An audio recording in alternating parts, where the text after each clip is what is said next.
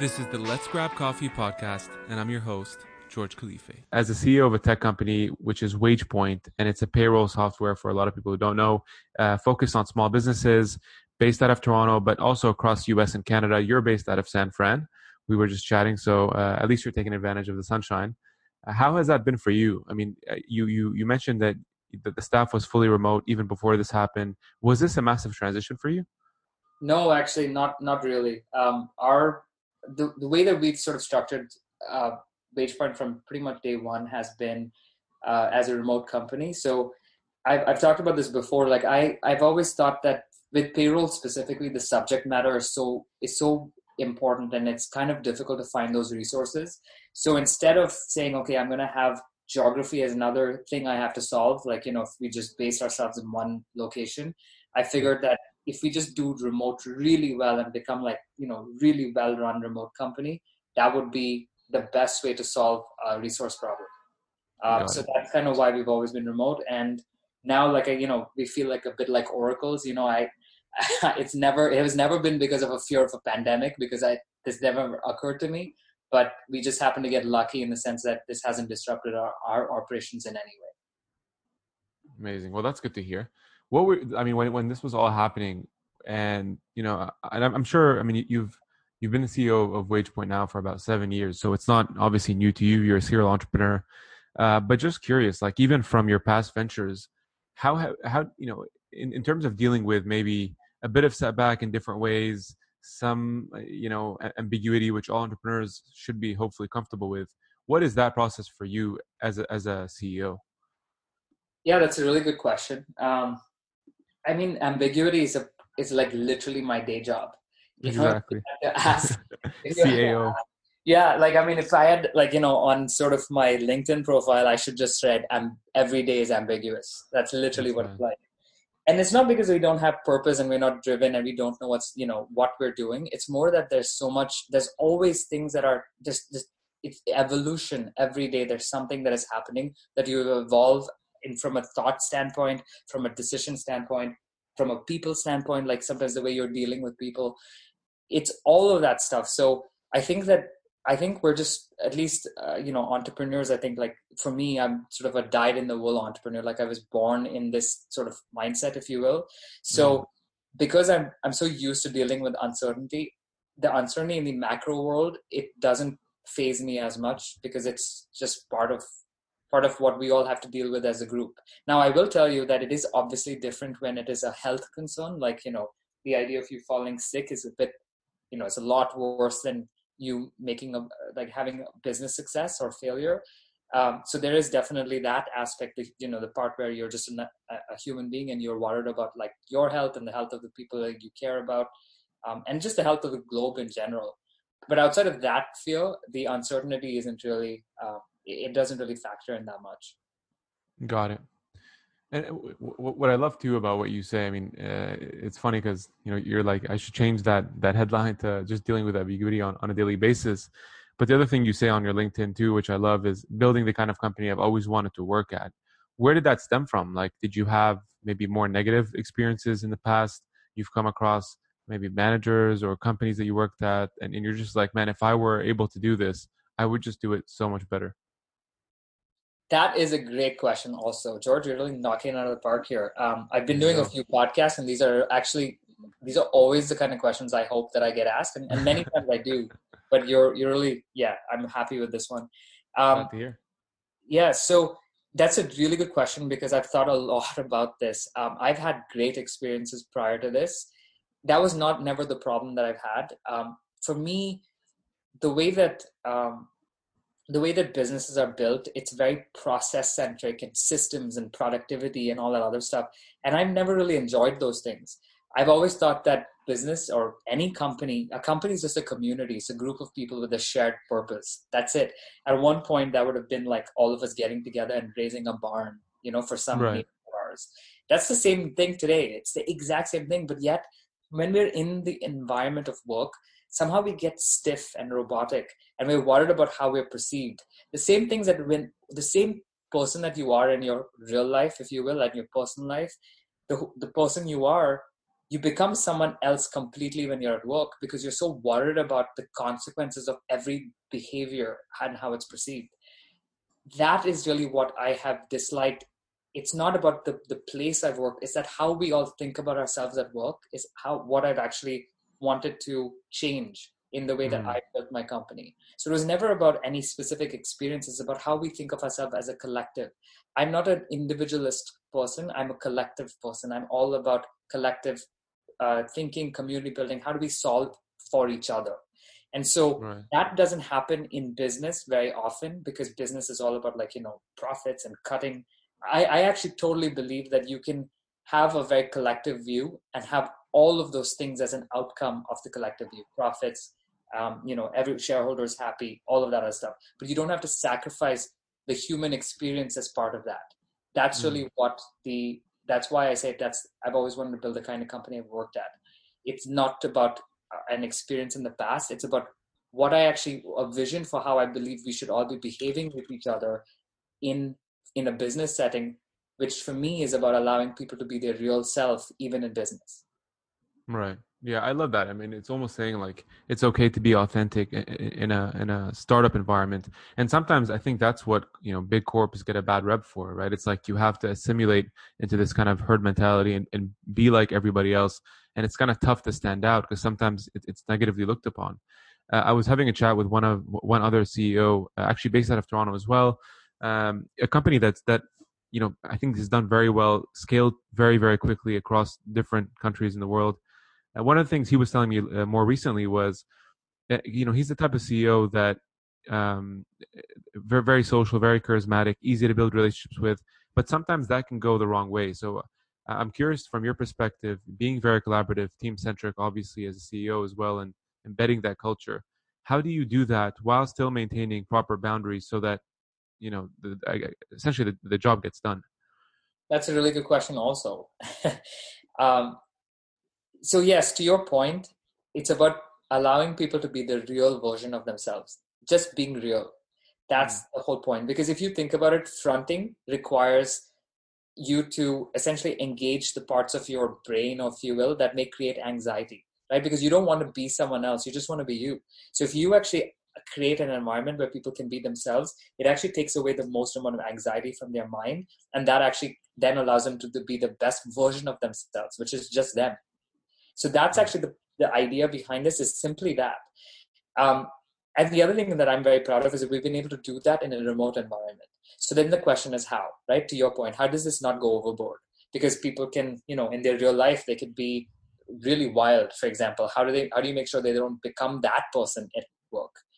The point of this matter is judgment, right? No matter what anyone does, if they don't demonstrate judgment, that person isn't fit to you in your workplace.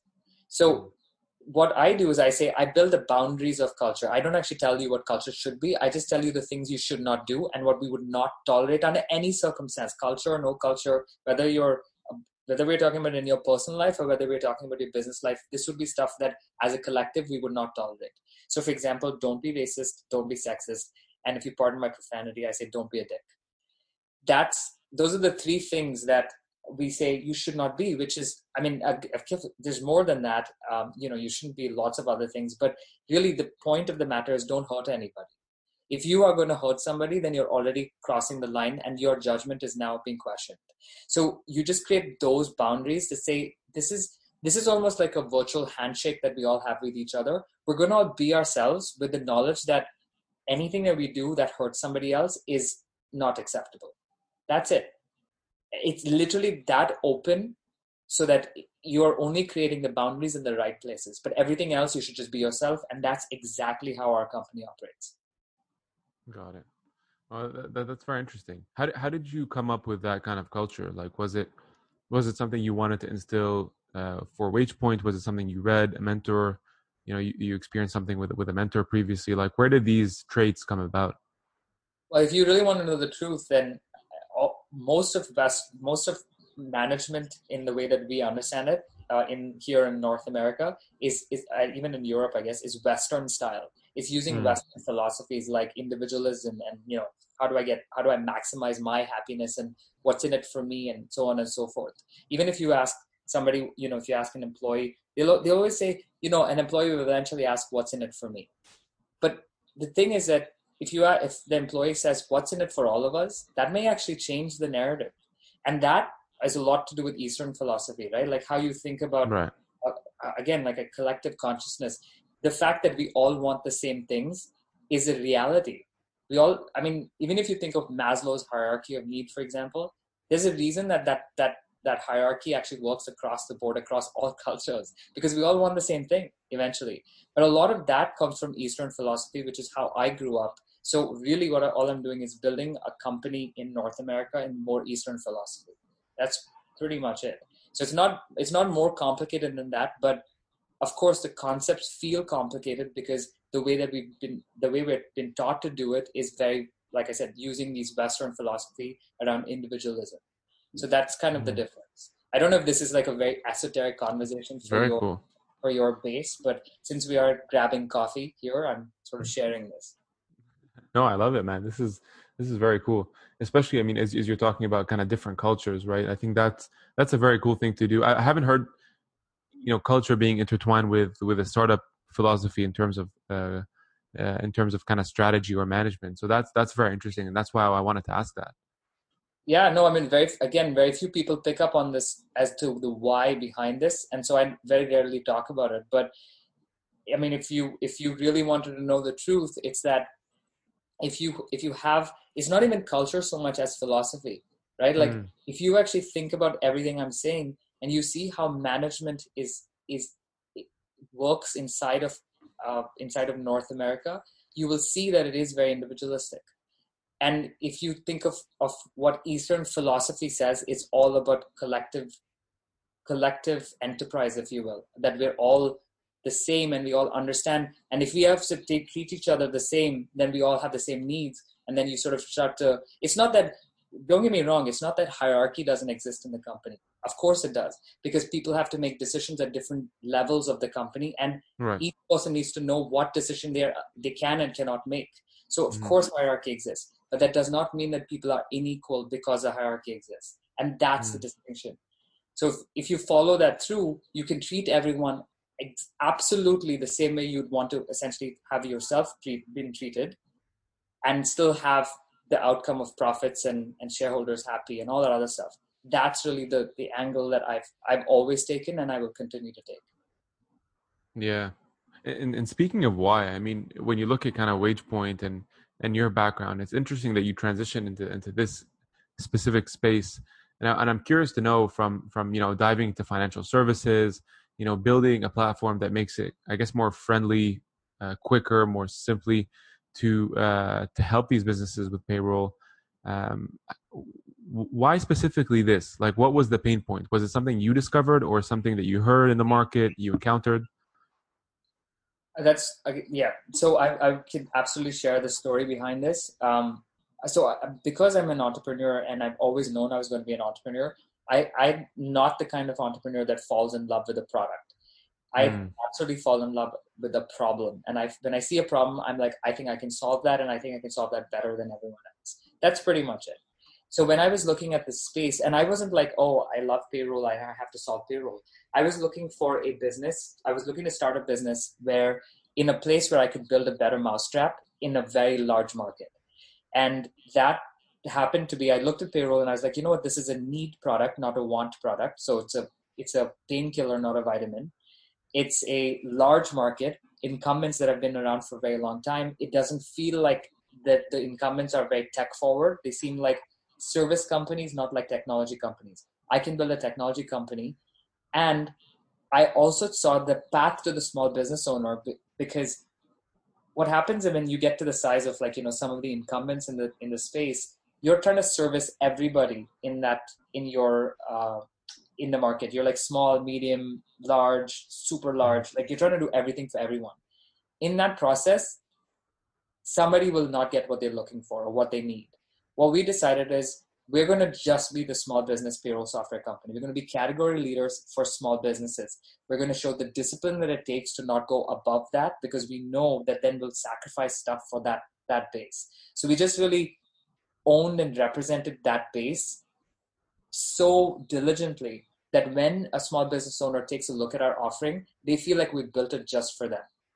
It's that positioning where there's so much relatability between us. When a small business owner sees us, they feel like we are them. That is what has gotten us from a positioning standpoint to where we're at. And how I spotted that is just by the process of elimination of what is happening from a competitor standpoint. Got it. That makes a lot of sense. I mean, and in terms of focusing on the small business side, what was that? Because sometimes you talk to founders, and a lot of the times they're pivoting and kind of. I mean, obviously they adjust, they pivot midway. It seems to me that the idea for this kind of app was really focused on small business across North America. And you guys now service, I think it's 6,000 customers. You do 60,000 direct deposits per month. When you were looking to build this, was your focus raising capital, as you know, that tends to be the case, I would say, in San Fran or the Bay Areas or even the coasts, or was it let me put this idea, let me sort of conceptualize it, let me see if we can gain momentum? Because a lot of people listening are aspiring founders. Some are either working on an idea or don't have one. So I think they would be curious to know, what were those first steps into actually making this happen? Like, how did you get to that first customer? Yeah, for sure. I mean, it's an interesting story. So I only ever think about the customer. I don't care about anything else that will follow, like whether it's funding, whether it's, I don't know, like more customers, I guess. I am only thinking about the next step. I have a plan for like 3 or 4 steps from now, but I don't have a plan for 10 steps from now. And I also don't have, I also am focused only on the next step. And this is actually a very common problem that people have. I've made it too. That's how I'm aware of it.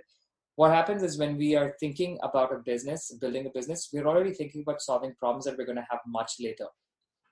We're like, okay, how am I going to scale this situation? Like, when we have 10,000 customers, the part of the issue is that we are using your mental capacity to solve a problem that does not exist. You have to solve a problem that you have today, which is getting my first customer, you see? And so what I did was I said, well, I know we're going to build payroll. I know there's already incumbents in this space. We need to find a good path to the market, or like a good strategy for what we are going to build that is specific to this space. So what we did is we put up a website that had small business payroll as a service. So it looked like a technology website, but really it was us doing, Mechanical Turk in the background. So we were actually running physical payrolls, not on a system. But by this time, I already had somebody that my co-founder, Ryan Deneen, who was going to build the software, but we didn't know exactly, like from a front-end standpoint, we didn't know exactly how to build it so that it was as simple as possible. So what we did is we put up a website and we said, we'll do your payroll. And on the second page of the website, I think it was on the How It Works, there was a form that you could download that would show you, that would basically give you a sneak peek of what happens next. Don't ask me why we thought this would be a good idea, but it was just get a sneak peek of the forms that you need to use to set up your payroll. Instead of putting this on the call to action, we just put it on the second page, and that form got downloaded like 200 or 300 times. And we got obviously emails from that form, and I called every single one of them, and I talked to every single one of them. So we did really hardcore customer development. That's what we did. That was the first step. We just talked to customers and we understood what it is that they would need. And in that process, we understood that they actually would need us to default a whole bunch of stuff. So you just how can we not put you in a position where it's really easy for you to set up and not get you in any sort of trouble in that process, like where you're making the right selections for the government, but you can override those selections if you know what you're doing. So we basically just built for that base because we understood from those conversations that they want us to make the decisions for them as much as possible. That is how we started the journey of building the company. Before we thought about funding, before we thought about where we're going to head as a company, we just focus on the customer.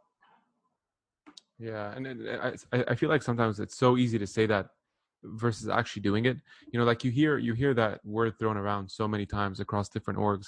You'll say like customer centric and we really put them first, but I feel like not a lot of people actually take that time to really practice what that means essentially. And I've heard multiple CEOs like say when you really think about the position of the consumer first, you really have to be in their shoes. Like you really have to see it from their vantage point. And it's a tough practice to do. Like, I'm not saying it's easy, but if you really want to understand them, you really have to see it from it. And I remember now the analogy. It's like saying, like, let's say you're in your living room. If you say you're customer centric, but you don't talk to them, it's like me looking into your living room from the window. Sounds creepy, but that's kind of the analogy. Versus me, coming in for a coffee and really chatting with you one to one in person, getting to know you, understanding what makes you tick, what you're passionate about. Then I get an understanding of Shrad, and I can really customize or personalize that offering. Exactly. You hit it right on the head. And you know what? I'll tell you something. I'm a very extroverted guy. But even for Seems me, like it, man. yeah, definitely.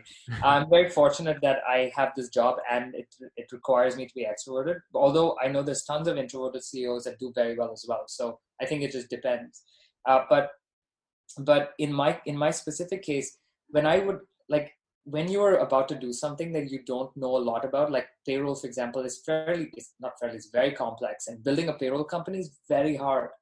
Whenever people tell me they want to build payroll, my first instinct isn't to like feel, oh my God, there's another competitor. I actually want to go hug them because I know what they're in for, right? So, but there was a moment where I was a dessert place somewhere in Toronto, and I wanted to go ask them what payroll software they were using.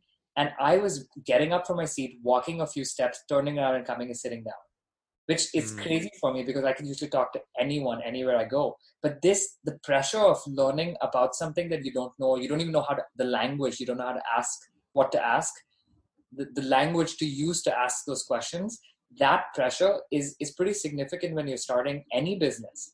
The only way that you solve that pressure is by just being an idiot for a few minutes, being the person who doesn't know anything but is struggling through that conversation. 3 or 4, 10, 15, 20 times later, you're like, it's starting to happen. And that cadence is what you need to build, and that resilience is what you need to build. So a lot of entrepreneurs think that, it's about execution, and it is also about that. It's about executing in the right order, or as right an order as possible. But it is also about building the resilience to be wrong, building the resilience to go up to someone that you don't know and not know how to speak to them because you've just started this business and you're trying to find the right words. All of that stuff, that's actually what builds businesses. What would you say is the most difficult part of going to that payment side? You kind of highlighted that when you were giving that answer. You said, if a founder comes to you with that idea, you probably, you would just warn them about the sort of challenges. What were those big challenges that you faced? Payroll as a category is extremely difficult. So there's a natural barrier to entry. It's difficult to build. It's difficult to scale. Like, for example, to have an MVP for payroll, you need a very large product. Because not only do you need a product, you need a whole bunch of systems in place. So you need to be able to, obviously, the system has to be able to calculate gross to net, but people need to be onboarded easily. They need to be offboarded easily. They need to have all the variations and exceptions. So payroll is as much about exceptions as it is about rules. So if you're trying to build an MVP with exceptions in mind, that's a pretty big task. And then you have to have a whole money movement and tracking system that attaches to it. So if you're talking about sometimes I look at some of my friends that have just pure software companies and they do nothing of this other stuff. And I feel kind of envious of them. You know what I mean? I'm like, yeah, it seems so simple. You're so lucky.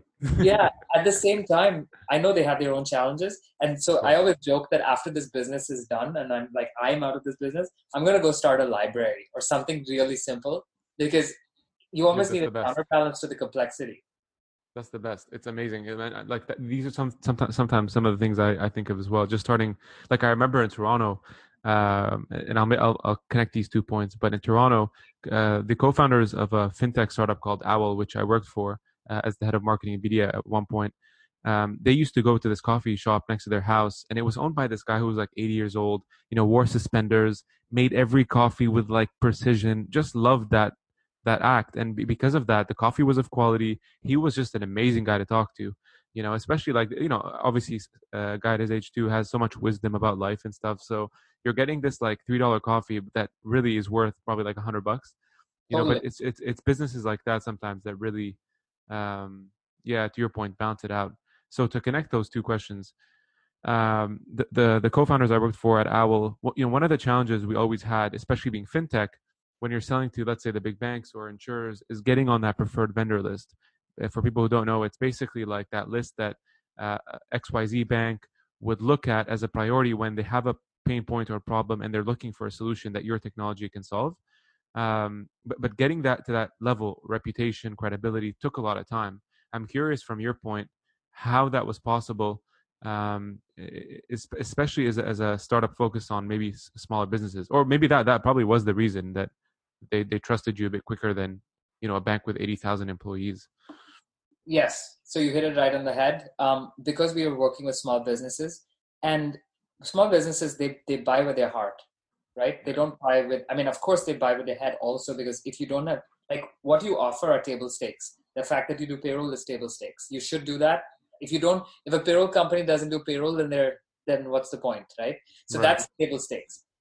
But for them to choose you, they are choosing because they feel good about working with you.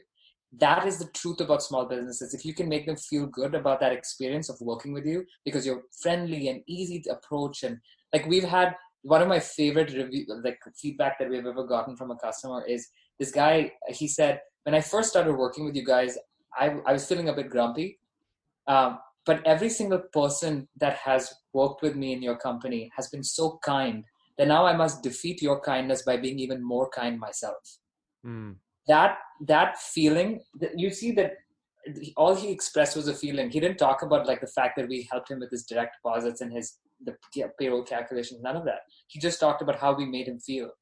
And in response to a first reaction that wasn't very positive from his side, it didn't matter to us. We still made you feel good. That is how small businesses buy, with their heart. We win their affection and then we win their attention. And that's basically been our strategy the whole time. So, and I know I'm talking from an EQ standpoint as much as an IQ standpoint, because I do believe that these things have to be balanced in a business. Of course. Again, more Eastern philosophy, if you will.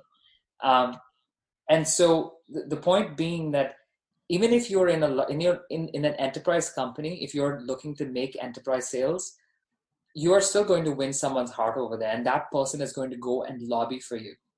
The same thing is true both sides. In the enterprise case, though, they may not be able to succeed because they are not the only heart you have to win. But in the small business owner, you get a more direct connection with the decision maker, and so that makes life a lot easier. Yeah, I also feel like just that emotional connection you can resonate much better with because you're a small business owner yourself. Like I know we say, because when you say startup, immediately you think tech, and when you say small business, you think of like an accounting firm, a bakery, or whatever, like a dentist practice. It's funny how you split those two, but in reality, they're very much the same. So when you as a CEO are talking to another founder or business owner, you really resonate from I guess that perspective to start. Yeah, So it is very different. Sorry to interrupt, but to your point, that is what, like, even let's say Wage1 became like a massive company, and it started to do, right now, but I wanted to correct you, we have 12,000 customers across all our channels. Okay, wow. So double. Yeah, yeah, it's pretty fun to run that size of customer base, but see, that was a good setup, by the way, for those wondering. This was not something Shrad and I set up before the podcast. This naturally happened. Yeah, yeah. So even if we get to, let's say, 50,000, and our company is really big and we don't feel like a small business owner or small business anymore, the truth of the matter is that we are, like, you have to inhabit that person, as sci-fi as that sounds. Like, you really have to be that person in that moment. You cannot be the owner of WagePoint, which is a large company. You only have to be the person that you're serving, which is a small business owner. And you have to be that person all the time. You have to represent that person in every decision, because that is your job as CEO of the company. So the point I'm trying to make is that everything you've said is exactly in line with how we think as well, which is that you really have to put this person, this customer, this avatar ahead of everything else, every other decision. Yeah, and it's tough to do. I mean, the quote I love, which is it comes out of a book by an author called Jeffrey Gitomer, I think. I'm just looking at it right now. Yeah, it's the little red book of selling, and the quote is basically, a sale will earn you a commission, a friendship will earn you a fortune. And people who know me like hear me say that all the time. But I love that because sometimes in sales you can be very, very short term. And I think, and you might have seen this, like especially now with this whole COVID thing going on, a lot of businesses in some cases are capitalizing well because it's deserving and they're doing well. In other cases, they're marketing and deploying these weird ploys or tactics just to take advantage of people. And my only word of caution to those startups or founders, especially if I know them well, is listen, man. You might capitalize now on a couple of dollars or pennies or whatever it is you're skimming for the next, let's say, couple months, year, 2 years. How long is this going to realistically last? But when this is all over, your reputation, that's not going anywhere. Yeah, but also, I mean, totally. But also, like, what a way for humans to behave, right? It's like if you want other people to behave good, this is the thing. It's so unnecessary. Like, if humans can do so much more than we do today in the way that we interact with each other, and we don't hold ourselves to the same standards, then what can you expect from someone else? But to your point about building lasting or having friendship building a fortune, I have a small anecdote. Like, I was in a neighborhood here in San Francisco a few days ago, just going on a walk, not still social distancing. But I saw there was like a neighborhood, a barber shop or salon or whatever that has probably been around for a long time, which is why the neighborhood had a GoFundMe page up for that particular business so that they could help keep it open and help it stay open. And that is the power of friendship, right? Like, people have forgotten that this is a business. They've forgotten that this is a business that makes money. They've forgotten all of those things. All they care about is that this business survives because of the people inside of that business. And that's a perfect, it's a perfect way of describing that quote that you just said and how it actually applies in real life. I love that. So much of what you're saying, back to that Eastern philosophy, I feel hinges like it. I think that's where you're drawing so much of your inspiration. Where are you originally from, if you don't mind me asking?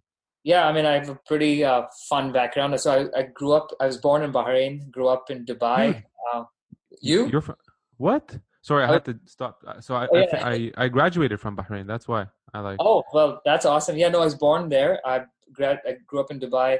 I'm Indian by ethnicity, Canadian by citizenship, and American by residence. So you see, I have like very much a blended background. Yeah.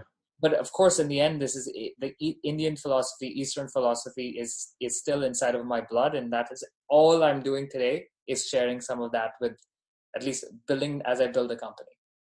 That's awesome, man. We share a very similar background. I used to, I mean, half-heartedly joke about it, calling it the immigrant roadshow. But yeah, I went I was born in Lebanon, moved to Saudi actually for about 10 years, and then moved to Canada, left, went back to Bahrain, and then came back to North America. Almost the same. Almost within like spitting distance of each other the whole time. Yeah, exactly. And I'm sure you agree that I think a lot of what you went through as well, because I'm speaking because these are things that I experienced. But when you talk to different people, different ideologies, cultures, backgrounds, you come to a point now where you just understand people a bit better, and that's why I think you bring up EQ a bit more than the typical CEO, which I love to hear. I feel like you have a deeper understanding of maybe empathy as well for people, and maybe leading from a holistic view versus individualistic or very hierarchical. 100%. Everything you just said. That's exactly correct. It is. I mean, there is some benefit to having been dropped into different cultures and different scenarios your whole life, right? You do have to assess the situation quickly, but then you also have to, like, if you want to like be part of a community, you have to understand them quickly and feel with them quickly, right?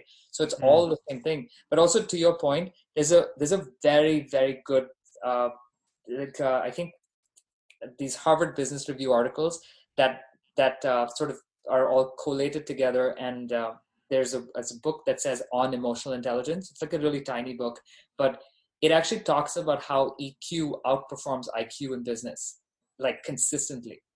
So it's actually very sad because we don't really think we're such emotional creatures, And we don't think with that very powerful tool very often, even though it is there to help guide us through those thoughts. So, and I'm not saying that you shouldn't use data and all that other stuff. You should absolutely have that, but it should be in balance. You cannot have one override the other. So it's that balance that I'm constantly trying to achieve. Mm. Speaking of balance, how do you balance your day right now in terms of, being the CEO? I know you mentioned that a lot of you were remote, but like pre-COVID, were you traveling a lot to these different sites, seeing the different employees, or was that not necessarily a necessity for what you were doing? No, yeah, we don't have an aggregate of people in any one location. Although I guess we do have a larger group in some of the provinces, but Mm-hmm. we would we have like wage stock, which is like basically a big party that we all have together. That's when we see each other. So we try to see each other at least once a year, where the company would sponsor some group of people to come together, and it's usually like a blast because people get along in the company really well, and there's almost no politics, there's almost no gossip. I say almost no because I can never be 100% sure, but there's, it's that realness is so, it's profound almost in the company, which is why I love my company so much, and I love the company that we all keep with each other. But to your question, I balance my time. Like, so I don't have a lot of meetings every day. I have a lot of check-ins, like as I'm needed, like for 5 minutes here and there. But I also spend a lot of time, not a lot of time, but a good amount of time thinking. Like I give myself time to think. So How do you if do I'm, that though? Like Bill Gates goes to a retreat, I think once a year for a week, basically full silence, doesn't speak to anyone. What do you do? I do it every day. I have a retreat Nice. every day. I Actually, love Bill it. Gates is a perfect example. So Bill Gates and Warren Buffett were sitting with Charlie Rose in some interview. I don't know if you've The ever 60 minutes one. Yeah, yeah. And Bill Gates asked Warren Buffett he's like, I used to think that I used to look at my calendar. I used to see all these, I was so productive. Look at me. There's so many meetings every day. I had no space for anything else. Look how productive I am. And then he said, and then Warren Buffett showed me his calendar, and Warren Buffett's planner or whatever, his daily planner, it was like one meeting. and then, Yeah, and it's then he's completely like, what are empty. you doing the rest of the time? And Warren Buffett's like, I'm thinking. That's what I'm doing. And so I'm not saying that I have that kind of luxury because, I don't have Warren Buffett's war chest to sit and Yep. think. But Yeah. I always find time I don't feel the guilt that comes with not doing. I just don't Mm-hmm. feel that guilt because I know that in the time that I'm not doing, I'm thinking. And I'm still thinking about the business. Maybe not every minute because sometimes you need your mind to go somewhere else too. But it's that moment. Like, it's not about going away and having a retreat, although you may need that as well. It's about From time having to time. time in the day to think and not Yeah. feeling guilty about not taking action at that time. Also more Eastern philosophy, by the way.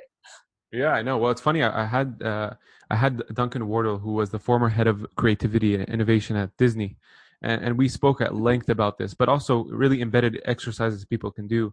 And it's funny because he told me he speaks a lot now, does consulting and stuff, but he tells me literally everywhere he goes, he asks people the same question, and he does that so he gets like a data point on it. But he'll ask people like, when do you guys feel the most creative? Is it when you shower? And you'll hear different responses. Well, when I shower, when I'm commuting, when I go for a run or a walk, when I'm just kind of lazing around. Literally, no one says at work. Willingly. By work, I'm referring to like a cubicle style Yeah. environment. And it's funny that it's when your mind is so busy, right? Scheduling, presentations, talking to people. You have to do this. There's an admin. There's a fire you have to put out. There is no chance for you to think. And so what you're saying is very key. And you actually wrote or contributed to an article recently on Globe and Mail about mental health. A lot of people probably or maybe are not subscribed to it. So just curious, like, what were the key takeaways from that piece? You know what? Most of that it's the common sense stuff, right? Like, on remote working, like, people have all kinds of misconceptions about what remote working actually is. It's like, I can't tell you the number of people who are saying, how do you manage people with remote working? Yeah. I think that's a question a lot of people probably would ask you, right? Because they're not used to it. No, they're not, because they think that as long as they can see people, they're working. And if they don't see them, they're not working. That's the conventional wisdom, right? And that is so problematic on so many levels. Think about the amount of anxiety it causes to be seen. Just think about that for a second, just to be seen by your boss or by co-workers. I have experienced it when I first started working. I was like, what is this? This doesn't make any sense. If my work is getting done, I'm working. If it's not getting done, I'm not working. It's the result that matters. Doesn't matter whether I'm seen or not. And this is exactly how remote working works. It's your job as the manager, if you will, to ensure that you know what the result of someone's work should look like. If you know that, then if they're delivering that, then they're working. It's that simple. So Right. whether they work, how they work, whether whether they have pants on or whether they're working at the right hours, although we of course expect people to be at their desk and available at certain hours. So you have to have those expectations. Yeah. But in terms of actual productivity, man, I can tell you, like, the company is so productive that if I put them in an office, I'm afraid of losing productivity. It's almost the opposite with you. It is totally the opposite problem. Because that's what I told you, all of this is expectation setting, and everyone needs to know where they stand. So if I say you should show up to work at this time, but this is the output of what I'm expecting, if they know that, then they're going to do whatever it takes to get to that output. That is our job as managers, to understand that output. What happens today is, and I'm not saying this is true for everybody, but people are very lazy about thinking about that output. It's a very that is too ambiguous. That if that gets solved, if that's very clear, then you can absolutely measure that, and then you know whether someone's working or not. It's literally that simple. Yeah, to be honest with you, like I still do. I really believe that. And funny enough, like, I mean, I work remotely now in Chicago, and it really is the best thing. But to be frank with you, I wasn't always ready for it, and it's really because I went from that big environment. I then went to managing an office basically by myself for quite some time, like literally only alone. So for a lot of your employees or team members, they probably feel the same. At first, that was a bit difficult to get used to. Like, it took a bit more of a maturity on my part to be more organized, more diligent about my work, fitting schedule, and not getting too comfortable with the flexibility of things. And I guess that's different based on different personalities. But now I got to a point where I love working remotely, man. I love working from home. Budget-wise, you also save a lot. I mean, whether it's a business or a corp, thinking as an entrepreneur, I think it's important because guess what? Even if you, and I'm not against co-working places, but even if it's like that $400, $500 office, single office, or whatever that cost is, think about what that yearly cost would look like and what else you could put in it, which is the opportunity cost. But one of the things I wanted to ask you, I saw one of the CEOs, again, of a tech company, I'm not going to mention the name, but he had a post, I guess, before COVID, which was also interesting. And he was kind of arguing against what we're talking about. And he was saying that, employees physically in a company are basically like cells, and as they aggregate together, they feed off each other's energy, creativity, ideas start throwing back and forth. And I guess it would depend on culture, but what would you think of something like that? I think it has merit. There are some things that you lose when you are remote. That's for sure. So you solve that in other ways. So if you, for example, you make more mini get-togethers, just as an example. So yeah, I don't think that there is a perfect solution for remote, just as there isn't a perfect solution for being at the office all the time. The problem when you're at the office all the time and you do remote sometimes is that then when you're at home, it feels like a vacation day. Yeah. So it's all about mentality, right? Like, at the moment, the mentality for us is that remote, when you're at home, you're working. So if anything, yes, the creativity aspect for sure. That's something that we all kind of miss. And, I always joke about this. Like I said, because we don't see each other as often, when people see me, they hug me. If they saw me every day, they wouldn't hug me, right? They'd be like, that's weird. Why would I hug this guy every day? So if anything, I get more affection because we don't see each other as much. Absence makes the heart grow fonder. So that is true. But in terms of how you would solve creative stuff, you would just send pods away to get to know each other. But also, like, we do other things. Like, we have something called a donut that we do, which is an app that you can download on Slack for free. And it matches different people in the company to talk to each other, to shoot the shit randomly for 15 minutes. In those processes, sometimes you get, or in those interactions, sometimes you get new ideas and creative ideas. So you have to just do different things. Like, in our company, because the culture is so relaxed, people are a lot more comfortable to talk to each other and be very creative. I don't think you can have a remote culture with a very stiff environment where everyone is afraid of what. It's one of the funniest things is that when people join the company, they don't know how to demonstrate visibility because they were so used to demonstrating it visibility by just being in an office before. That's when we step in and say, it's okay. This is the job you do. This is how you demonstrate visibility by just showing us the output. It's all about that expectation setting. And one more thing I'm going to say about this whole scenario, at least this is how we handle things. We have a very strict 3-month probation in the company. Many companies have variations of this probation, and some people follow it very strictly, some people don't. We are very strict with it. And you said it's 3 months? Yeah, 3 months. And it's true for every position in the company. It doesn't matter where you come in. So what are you looking for? Like let's say day 1 to 3 months in. What are those things? Maybe let's go on the bad side. What would those red flags be in your mind for something not to go well? Well, one of the big things you mentioned is, it takes some people time to go from a non-remote environment to a remote environment. So if they don't organize themselves, that's a problem, right? And you can tell very quickly in 3 months whether someone's able to actually manage this remote thing or not. So that's one big thing. Second one is judgment. Like what kind of, like you're now in the company, you're participating in the culture. How are you actually participating? Is it in a way that's positive or is it kind of detrimental? So culture is, so that judgment is another thing. And then just your ability to perform to those outputs that we have or those outcomes that we have expected from you. That's pretty much it. It's not very complicated, but my point is that those 3 months, we tell everyone before they start with us, before they accept the job offer, that this is not like a loosey-goosey 3 months. This is do or die 3 months. If you do not make it, don't feel bad because not everyone does. So it's in that, like we learned early on that it's important to catch these problems up front. And then if someone is even at the 70th percentile of being successful at this, we don't continue on with them because we don't have the capacity in a remote way to close the gap as easily. So those are the ways in which you sort of moderate your decision making, if you will, around resourcing. Amazing. I want to wrap it up with one last question for you, Shrad. And for everyone listening, what would that piece of advice that helped you or maybe served you well during your journey so far, what advice would you rally on to them, especially for aspiring founders? I would say one of the best things I found is do as many things as you can without worrying about failure. Be okay to be wrong. It's okay. And don't worry about it. Even if you're wrong, don't let it internalize you, it come inside of you and become a part of your narrative where it makes you upset. Being wrong is a very normal part of running or building a business. It's so normal. The only thing is try to be right more often than you're wrong.